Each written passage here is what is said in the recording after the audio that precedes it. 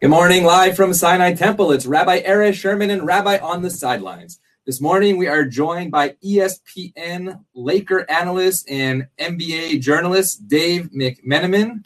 Good morning, Dave. Good to see you. Good morning, Erez. Great to see you too. Yes, long time no see. Dave and I go way back, almost 2 decades to the court at the Carrier Dome. As Dave was a manager on the Syracuse basketball team. I'm from Syracuse, so I had a summer job during rabbinical school that got me through school refereeing middle school games with Dave McMenamin. Let's go back to those days when you were a manager during the time of Carmelo Anthony, our championship year in 2003. What did you learn from Coach Boeheim and seeing him interact with a guy like Carmelo Anthony? What did you learn, and what was your journey back then to the sports and basketball world? I learned a lot of things from Coach Boeheim over the years. One, the amount of preparation he puts into the job. I mean, it's all consuming. And so when you're in college and you have dreams of wanting to work in sports, you don't really recognize what that means. You hear that working is 9 to 5, 40-hour weeks. Then you're around it and you see, oh, no, you don't turn it off. Whatever needs to be done, you're going to do. And so with Coach Boeheim, whether that is film study, and he's not a big film study guy per se, but he watches a ton of games. Yes. As many games as any basketball person I've been around, and not just Big East or ACC back in the day. There's a Mountain West game that starts at 10 Eastern, and I'm going to watch that because I want to see what's going on in that conference. And then beyond that, just the intensity that he brings to the job, particularly on game days. He hired a staff that he delegated a lot of the responsibilities to in practices. But when it's, game day is money time, and that's where he really took over. And to see that shift always impressed me because you could see him put everything he had into the job in those moments. Yeah, there was nothing like watching him walk out of that tunnel and knowing it was time. You didn't mess around with Coach Boeheim. In fact, there was an article on Syracuse.com about him and not Buddy, but Jimmy, the Cornell season canceled basically, and he's really had a lot of time to literally just watch game with his dad as well. So, what was your journalistic aspirations when you were a Syracuse grad? Were you looking to do what you were doing today? Somewhat, some version of it. When I applied to Syracuse, I thought I would join the ranks of the Bob Costases, the Marv Alberts of the world. So many bright careers for broadcasters coming out of Syracuse. I grew up outside Philadelphia. We had a local access cable channel. So I had like a Wayne's World style sports talk show when I was in high school. I thought that would be the direction I wanted to go. Once I got to school and was, around many other bright students, that I realized that I felt like I did my best storytelling through writing. And obviously I wanted to pair that with sports. And as my career progressed, and I was fortunate enough to get several jobs covering the NBA, I kind of went back to on-camera stuff. So now my job's, 50-50 on camera and writing, which I think suits me well. So let's go to Gilbert Arenas and your connection with him back in the day. And you were doing all the, sort of like what you said with Coach Boeheim, right? You were doing all the work, but not getting any of the credit. What did that look like with Gilbert Arenas? And when did you realize, I have a voice, I can find my voice? Yeah, I was fortunate in timing, actually, and so much of life is timing. Is I was out of school, and I got a job working for the NBA's website, or working for, I guess, the editorial team on the NBA's website, and that was actually a Syracuse connection. How that came about, former Deputy Commissioner Russ Granick of the NBA, his daughter went to Syracuse. She was friends with one of my best friend's sisters. Literally the last day when I left campus my senior year after graduation, I had a cover letter and a resume. Wow. And I handed it to a friend, and I was like, listen, your dad must get this stuff all the time, but I feel like I would be missing the opportunity if I didn't do it. Fast forward almost 7 months later, I had moved to San Diego to be a high school basketball coach. I didn't have any real prospects using my journalism degree at that point. And I got an email from someone at HR at the NBA that Russ Granick had finally opened up my cover letter and resume, and they had a job for me. And so when I was on that job with NBA.com, one of my first years there, one of our senior writers happened to be on a trip to Europe covering NBA preseason basketball. And he would have normally gotten the assignment to do this new blog with a bright young star in Gilbert Arenas. The assignment went to me. I took a train from Secaucus, New Jersey down to Washington, D.C. Was supposed to get 10 minutes with Gilbert for our first entry. We just kind of hit it off. We talked for about a half hour. And from there, at a time when athletes' blogs were not really a thing. I mean, social media, Facebook was around, but you didn't have Instagram, you didn't have Twitter, Right. You didn't have Snapchat. All these platforms that athletes use today didn't exist. And so it was a combination of Gilbert certainly always had something to say, and then me kind of understanding the platform. And at the time, like it was kind of a big thing. We won Best Celebrity Blog on the internet in 2007, beating out Will Wheaton, who had all the Star Trek fans rooting for him or voting for him. And it was really fortunate for me to have the experience of seeing what an athlete's life is like behind the scenes, more so than I think many journalists get to see. And I think you asked me how to help me find my voice. It was understanding that when I talk or write or put my thoughts out there on the NBA, I want to hope to give the 360 view as much as possible. Nice. And so, some people like put what they know out there as fact, thinking that they know it all. And most of the time we don't know it all. And so seeing, some of the things going on in Gilbert's personal life and how that would manifest itself in his play on the court, it's something I always try to keep in mind when, I've covered NBA athletes ever since. So you said something before that, you handed that resume to your friend who knew somebody who knew somebody. Do you get that now, number one, right? How many resumes do you get? I want to be the next Dave McMenamin, but also using the opportunity to build relationships. Tell us what you think for that young journalist out there that wants to be the next Dave McMenamin and get those 240,000 followers on Twitter. Well, first of all, I would say there's plenty of other journalists I hope they model themselves on. You're too modest, my friend. Yeah, well, one, yes, I do get those emails and direct messages and Facebook messages, and over the years, I'd say like maybe a one or two comes in a month, and over the years I've had I'd say a handful of students that I ended up mentoring to some degree, and I've enjoyed seeing their success in the field. It comes down to persistence. It also comes down to like how you present yourself. Exactly. We used to learn back in school that if you have a typo in your cover letter or resume, like people will dismiss it immediately. And I was like, really?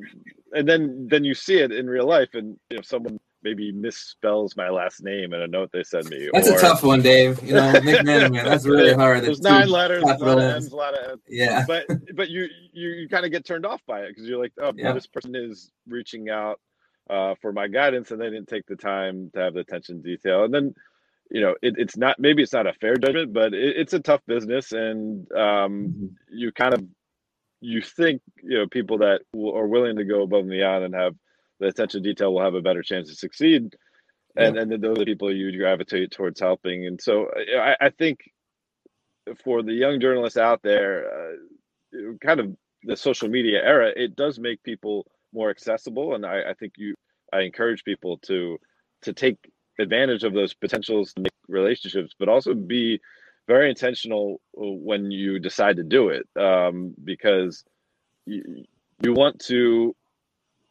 I look at it like I build sources, right?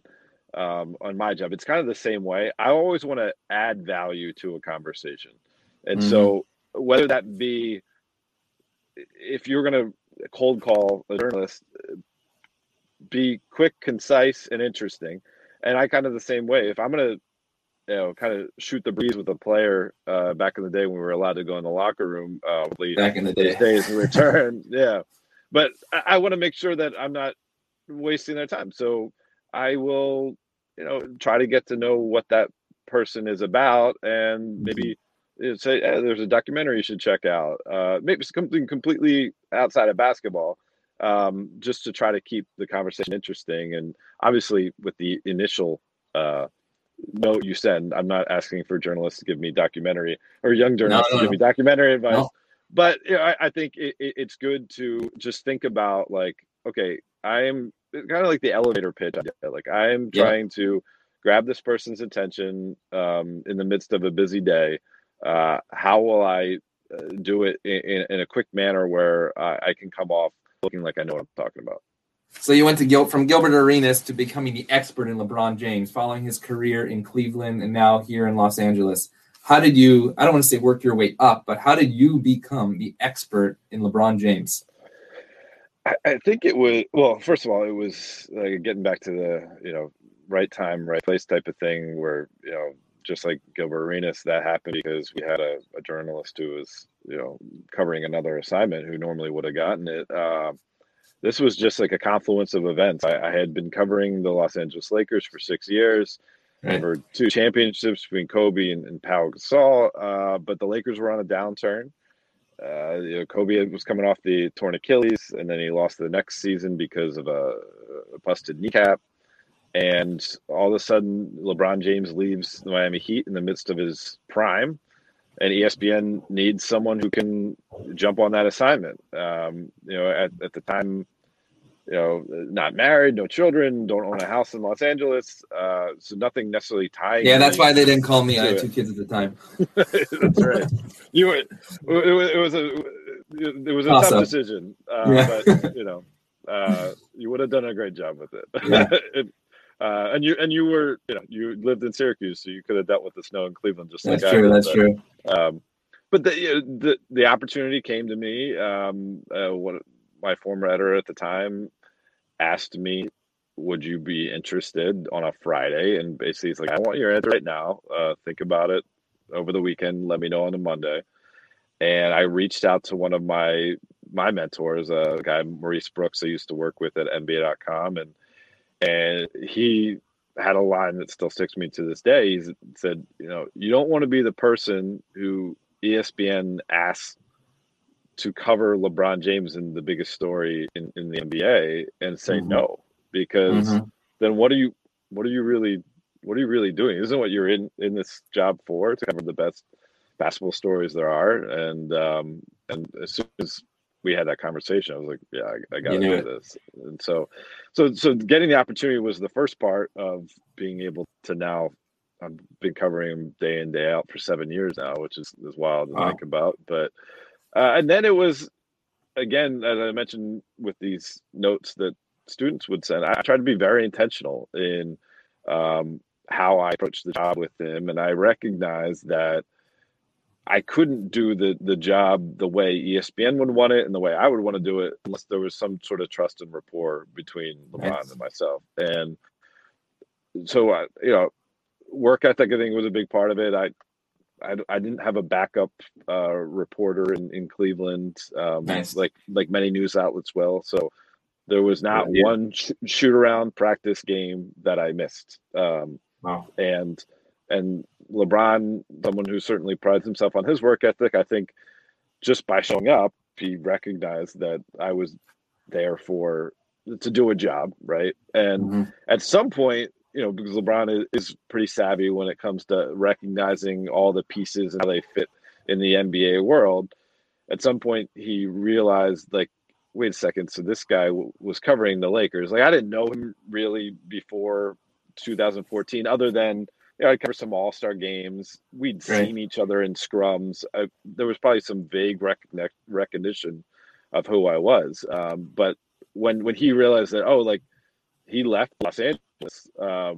Actually, we had a conversation in Memphis one day. This was after the trade deadline in 2014, 2015. So LeBron's first year back in Cleveland. They started off 19 and 20. They were struggling. They were scuffling along. David Griffin, the general manager, made major trades right before the trade deadline, and they got J.R. Smith and Iman Shumpert from New York. They got Timofey Mozgov from Denver, and then they were on the track and they made the finals that year. Well, we were in shoot around in Memphis, and LeBron, kind of gestured over to me, and he's like, "So this was after the All-Star break, and I think, I'd mentioned him. I was in LA for the All-Star break. He's like, so you're back here. What's going on? Like, you live in LA?" I'm like, no, I moved to Cleveland. Wow. And so it took him about a half a season to realize that. And he's like, oh, and he was sitting next to J.R. Smith, and he pointed to J.R. and he said, oh, so New York. He came from New York to Cleveland. He pointed to himself. He said Miami to Cleveland. And he pointed to me, LA to Cleveland. I guess we're all in this together. Wow. We're all there. We're all there for a job to do. We all left other circumstances, and I grew to really love Cleveland, but Cleveland is not Los Angeles. And and from there, I kind of had a baseline of trust, and then like any relationship, we've had our ebbs and flows since, but there's been a baseline of respect ever since. So let's go back to Kobe for a minute. I'm going to play an interview that, in fact, has over 1 million hits on YouTube. It's during when he was injured in June 2013. So we'll play this clip, and then we'll just talk about it. Okay. This summer, or basically last month and a half, basketball's been taken away from you. What's that been like? Well, it's been challenging, especially towards the end there, during the playoffs. And you can't do anything. You can't move. There's nothing. You feel helpless. Yeah. And during that stretch, it was very difficult. And then once the off season came, you start, reality starts setting in of saying, okay, well, I can't train.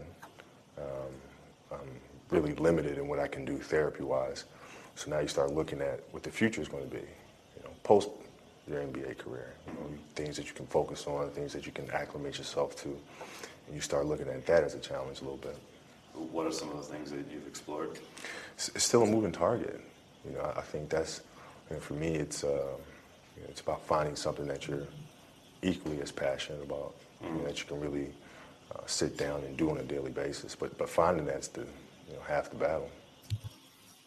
So that seems to be one of the first times that Kobe started talking about his after career when he had nothing to do. I remember he said that in that interview that he was sitting home watching the Miami, Indiana game, and his kid was like, I want to watch a cartoon. He's like, sure, we'll watch a cartoon. What when you sit down with a guy like Kobe, obviously you didn't know what was going to happen in the years ahead, and you, in fact, said on the Woj podcast just a month ago, from the line from The Bronx Tale, there's nothing worse in life than wasted potential. It seemed like Kobe never wasted potential on the court, but then you had him talking about what that potential could be off the court as well. Compare what you just said about LeBron to the Kobe experience you had covering him in LA. Yeah, I mean, it honestly, it's still, I still think about Kobe a lot. Just wrote a story yesterday about his widow, Vanessa, is suing the LA County Sheriff's and Fires Department, and for four officers who recklessly took photos of the crash site and shared them with people who had no business seeing them. It's something that's all the time, and obviously Kobe didn't waste his potential. I mean, he got every ounce of it as a player. I guess my point of saying that was seemed to be so much more runway for him in a non-basketball life, as a father, as a community leader, as someone who was very interested in the method of storytelling through various forms. It's just tough to think about what he could have been capable of, and the parallel I see between Ron and Kobe is neither one ever limited themselves in terms of what room they would feel comfortable in. Business wise, entertainment wise, and certainly basketball wise. And you have to be supremely competent. Like, I am a very low level basketball player, but I've tried to get the most of my playing. There was some good competition on those staff games in the Dome. That's right. We had some staff games and thankfully, Hershey's ice cream was down the street. But I mean, how great was it though? Even to that, I was, playing pickup games against guys like Terrence Roberts, 6'9", incredible athlete, high pedigree, one of the celebrated New Jersey high school players, and through that, you have to show a lot of confidence, and the only way to do that, basically, as you learn, is it's the work that gives you the confidence. Like, I belong on this court because I have spent so many hours playing pickup or working on my jump shot or running sprints or whatever it may be, and I think that's the through line. Really, the biggest through line is the work ethic is tremendous out of both of them, and the passion for the game. I've been now covering the NBA for about 15 seasons, and I have come across all sorts of guys, all sorts of personalities. And listen, if you're 7 feet tall and you'll be able to make a living, millions of dollars playing in the NBA, and you do the right things to be a good teammate, but you don't love it, like I can still respect you. I think it's the folks that don't necessarily love it and don't take advantage of the opportunity they've been given. Like I get, like, LeBron and Kobe were freaks in terms of like their love of basketball, and like I consider myself a freak of basketball, so I can be have a kinship there. But if you aren't, you're kind of selling yourself short unless you go all in on whatever you're in, and both those guys certainly had that. And LeBron, you can see, not necessarily like following Kobe's footsteps per se, but Kobe, I think, normalized the idea of an NBA player also being a producer of content. So now no one thinks twice about LeBron James's production company, but when Kobe was having a documentary filmed about his career while he was still playing, and really taking creative control. The Muse documentary that is great, and it airs on, you can watch it on Showtime streaming. Nice. And he worked with Gautam Chopra, who's a great documentary filmmaker, on that project. They did hundreds of interviews. I was interviewed for it. Phil Jackson, Shaquille O'Neal, other journalists, players, coaches, all those. And Kobe saw the rough cut and said, "No, this isn't the right feel." And so Kobe, did away with all the other interviews, and he wanted to be the singular voice and singular, person that you saw telling his story. And they did all sorts of recuts, and Kobe sat down for more hours and hours and hours of interviews to get the parts that they would need to finish the documentary. And not everybody would do that. Not everybody would take the ownership of being on a project like that. They would say, "I'm not a filmmaker. I'm a basketball player. You just make those decisions." But it's a really compelling product, and he was someone who did everything. I witnessed everything he did was to the nth degree. Yeah. So when you talk about production, of course, he won the Oscar for the short Dear Basketball. When you watch this film, the short after his death, it's even more powerful. And here's one line that really sticks out with me here. I can't love you obsessively for much longer. This season is all I have left to give.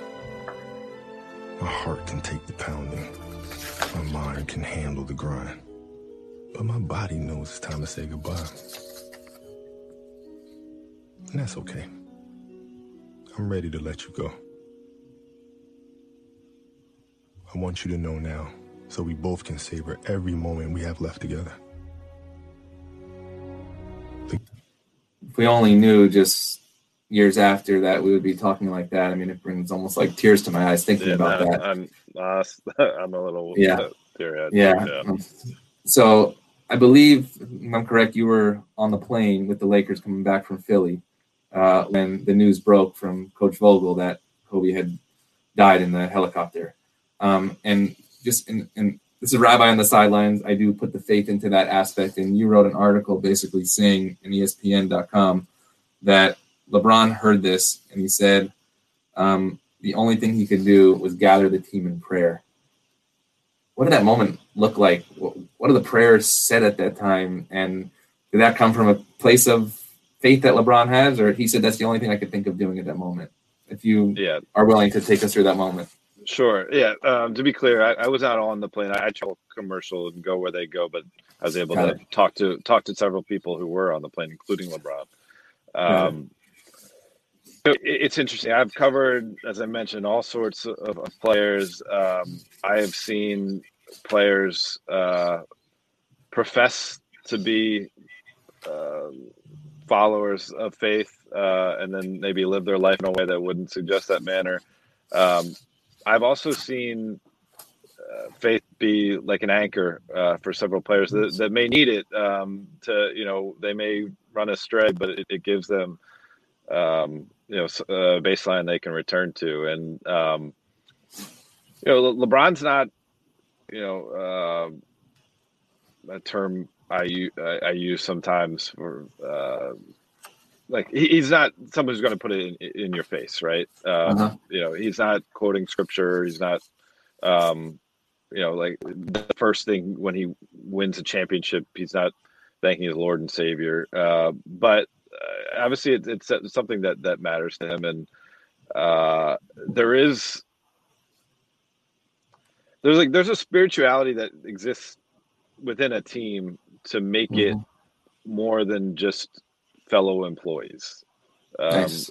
You share that space, you share that time, you consider it to be a sacred bond between you and your teammates. And a lot of the teams, I've been fortunate enough now to cover four teams that have won the championship and 8 teams that have made the NBA Finals.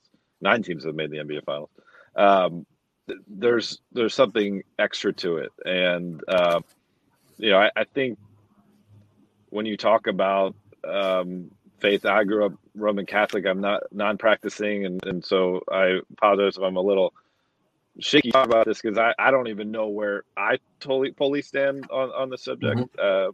But I think there's a power to it of recognizing that there's a lot going on that's bigger than ourselves. And and I think losing Kobe, there was a recognition that life is precious. And we should certainly embrace the time we have, and in embracing that time, treat people well.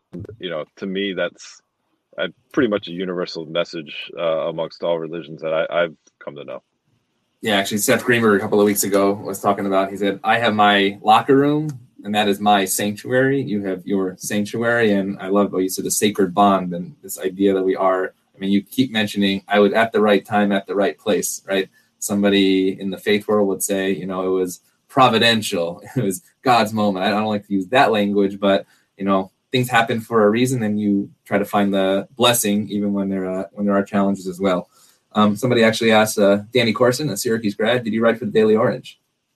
I did. I wrote for the Daily Orange, but because I worked for the basketball team, I couldn't cover the men's team. It would be a conflict of interest. So I did some campus news type stuff for the DO, and then I don't even. You wouldn't want to be on the wrong end of those press conferences in the Carrier Dome press room. But it was,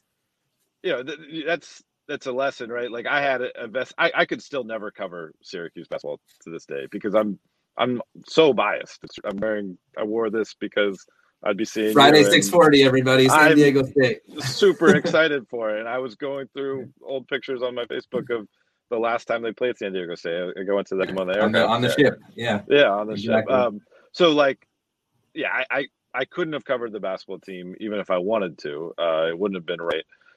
So I didn't do sports for the DO. There was a publication called The Student Voice that I wrote. It was kind of like a longer form type of story. It came out once a month. And then my best experience in journalism at Syracuse was writing for the Post-Standard, which is the city newspaper. Yeah. And, again, I didn't cover the men's basketball team, the conflict of interest, but I covered the women's basketball team, and I covered basketball sports. And it was like basically a internship as part of a class that I took my senior year at Syracuse. And it was, I gave up most of my Friday nights my senior year, which is, I missed a lot of fun times going to cover high school football, but I For the days of Paulus, though, right? You're at CBA. That's right. That's right. Wow. But I got to, really get that extra work experience, and also get back to that thing I talked about Coach Boeheim before, that there's no off really. It's not 9 to 5. That was a good lesson too. That you're going to work in sports, you're going to work nights, and you're going to work weekends, you're going to work holidays, and because sports are there to entertain people when they're off. That's when you're working. Coach Boeheim's going to join us after the season to talk about the work that he does with Coaches versus Cancer and the special needs community that I've been really affected with him during my upbringing as well. Just a couple more questions. Let's go back to the faith thing, because I came across Pastor Jerry Birch. I'm not sure if you're familiar with him in Cleveland. And I don't know him, but I saw your email, yes. Yeah. So he said something interesting, sort of what you said, right? It's not in your face. He said, my job's not to go there and rah, get them ready for a game. My job is to teach them and inspire them to learn, understand, and apply the word of God to their life. I remember at Syracuse, I think it was Doc, right, the psychologist that was there working with mental health.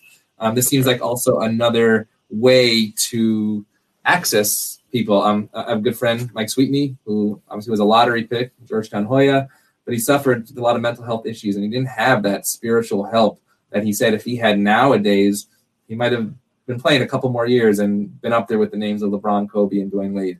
Do you think mental health and the spiritual side sort of go hand in hand at all?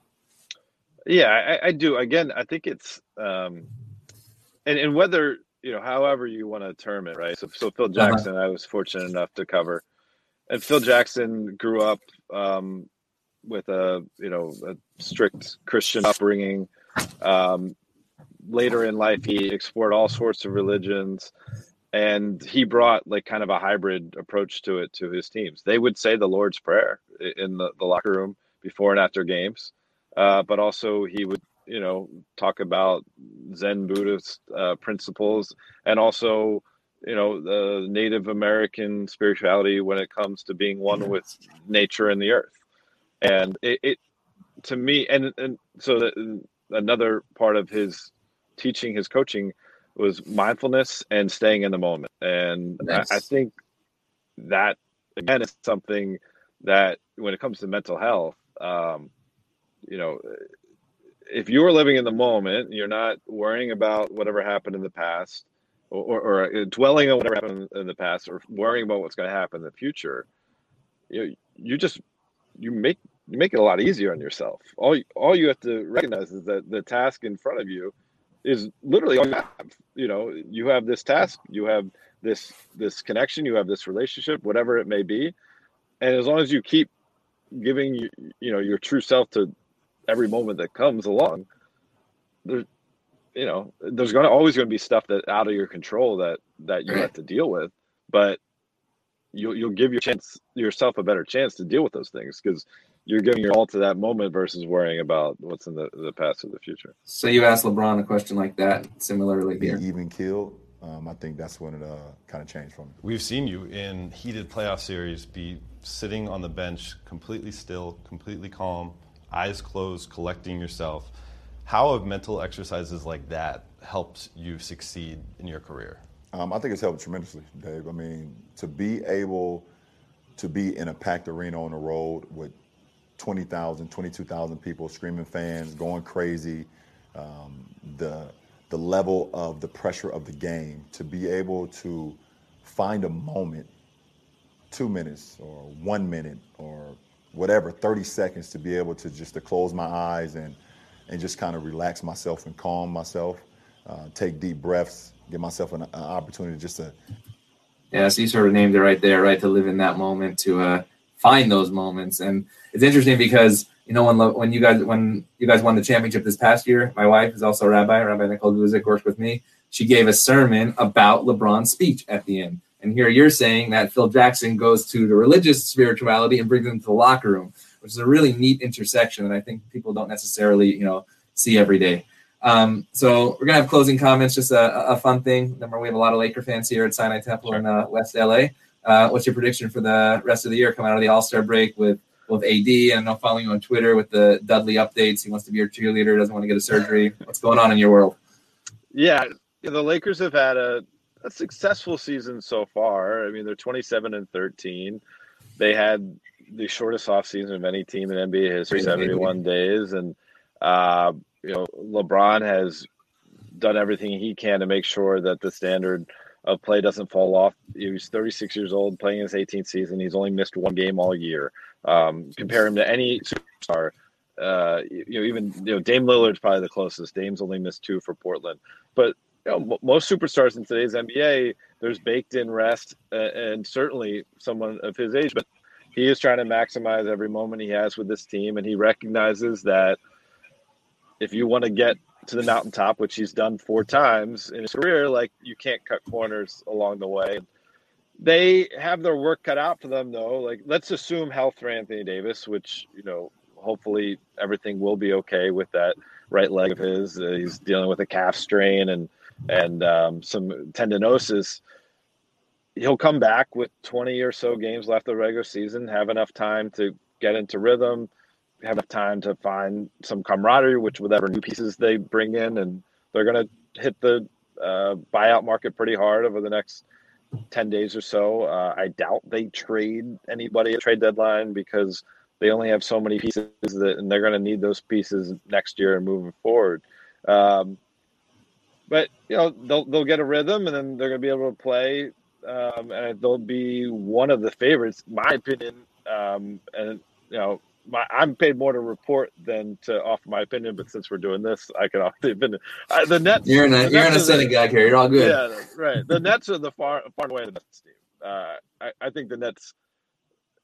Everyone will realize it soon enough, especially when Kevin Durant comes back from this hamstring pain that's kept him out. But I think the Nets are just going to roll the championship. So no matter what the Lakers do, they can maximize what this team is capable of. And perhaps that's getting to the NBA Finals again. I don't think this team is capable of beating Kevin Durant, James Harden, 2 former MVPs in their prime, and Kyrie Irving, the best ball handler in NBA history, can create any shot. I just don't see it. Wow, you heard it right here on Rabbi on the Sidelines, right in Los Angeles. Syracuse alum Dave McMenamin. Dave, it is a pleasure to both hear your voice and speak with you personally again. I know our community looks forward to seeing you back on the court at Staples Center, where we can gather one day as well. We'll make sure we put our prayers out there for AD and Dudley on our prayer list as well, to make sure that the Lakers can overcome those challenges of the New Jersey Nets. Also, of course, go Lakers, but for us from the tundra of central New York, also go Orange as they battle their way into the NCAA tournament. Dave, it's so great to see you, and we look forward to following you. ESPN Laker analyst, ESPN.com journalist, Dave McMenamin. Follow him on Twitter. Follow him on ESPN.com. And most importantly, have a wonderful day. Next week on Rabbi on the Sidelines, Len Elmore, All-American, University of Maryland, ESPN, CBS broadcaster, Harvard-trained lawyer, and now professor at Columbia University Sports Management. Have a wonderful day live from Sinai Temple in Los Angeles. It's Rabbi on the Sidelines.